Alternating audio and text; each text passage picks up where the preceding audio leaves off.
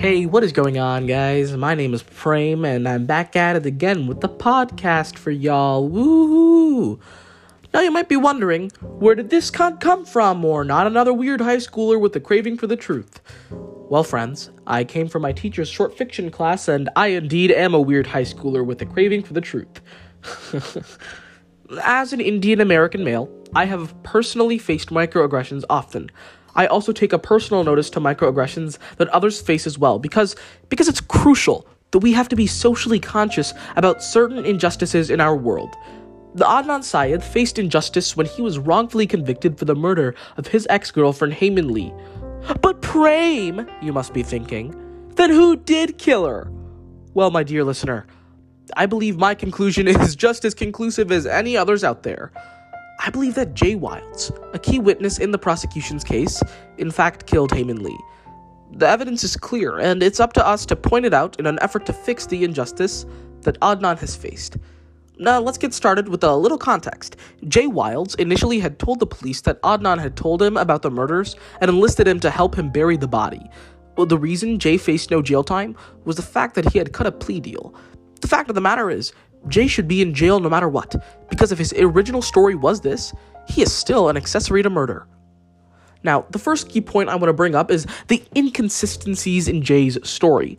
Now, Jay's original testimony is that he had seen Adnan kill Hay in a Best Buy parking lot, and then he helped him transfer the body to Leakin Park later.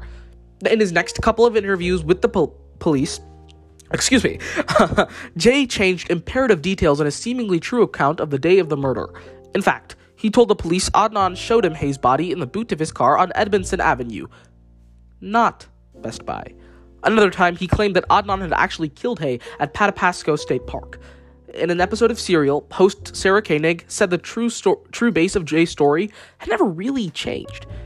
Now, the reason why these inconsistencies are crucial is that because they occur, we can infer that the credibility is basically null and void for Jay.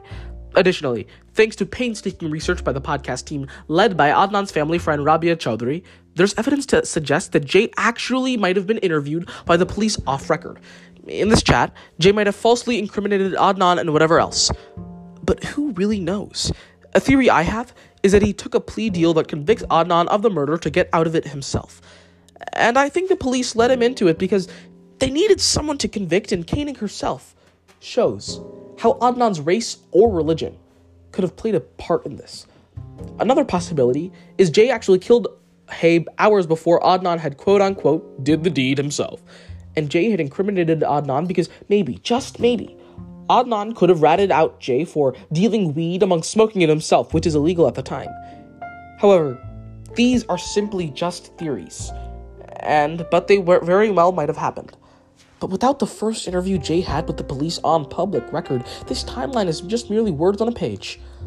Nonetheless, it's still a possibility. I truly believe Adnan Syed is innocent. What I have offered may or may not be the truth. However, one thing is sure. The justification for the arrest for Adnan Syed is insufficient, and he deserves a retrial. Thank you so much for listening. My name is Prem Ganesan. Have a stellar day, guys.